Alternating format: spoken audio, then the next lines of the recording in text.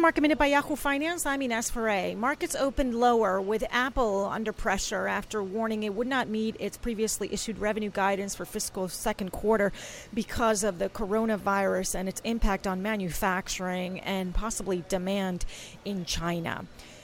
Bed Bath & Beyond is selling its personalization mall to 1-800-Flowers for $252 million. And Walmart reported fourth quarter earnings short of expectations. Same-store sales were up 1.9%, but that came in below what the street was expecting over weak demand for toys, apparel, and video games.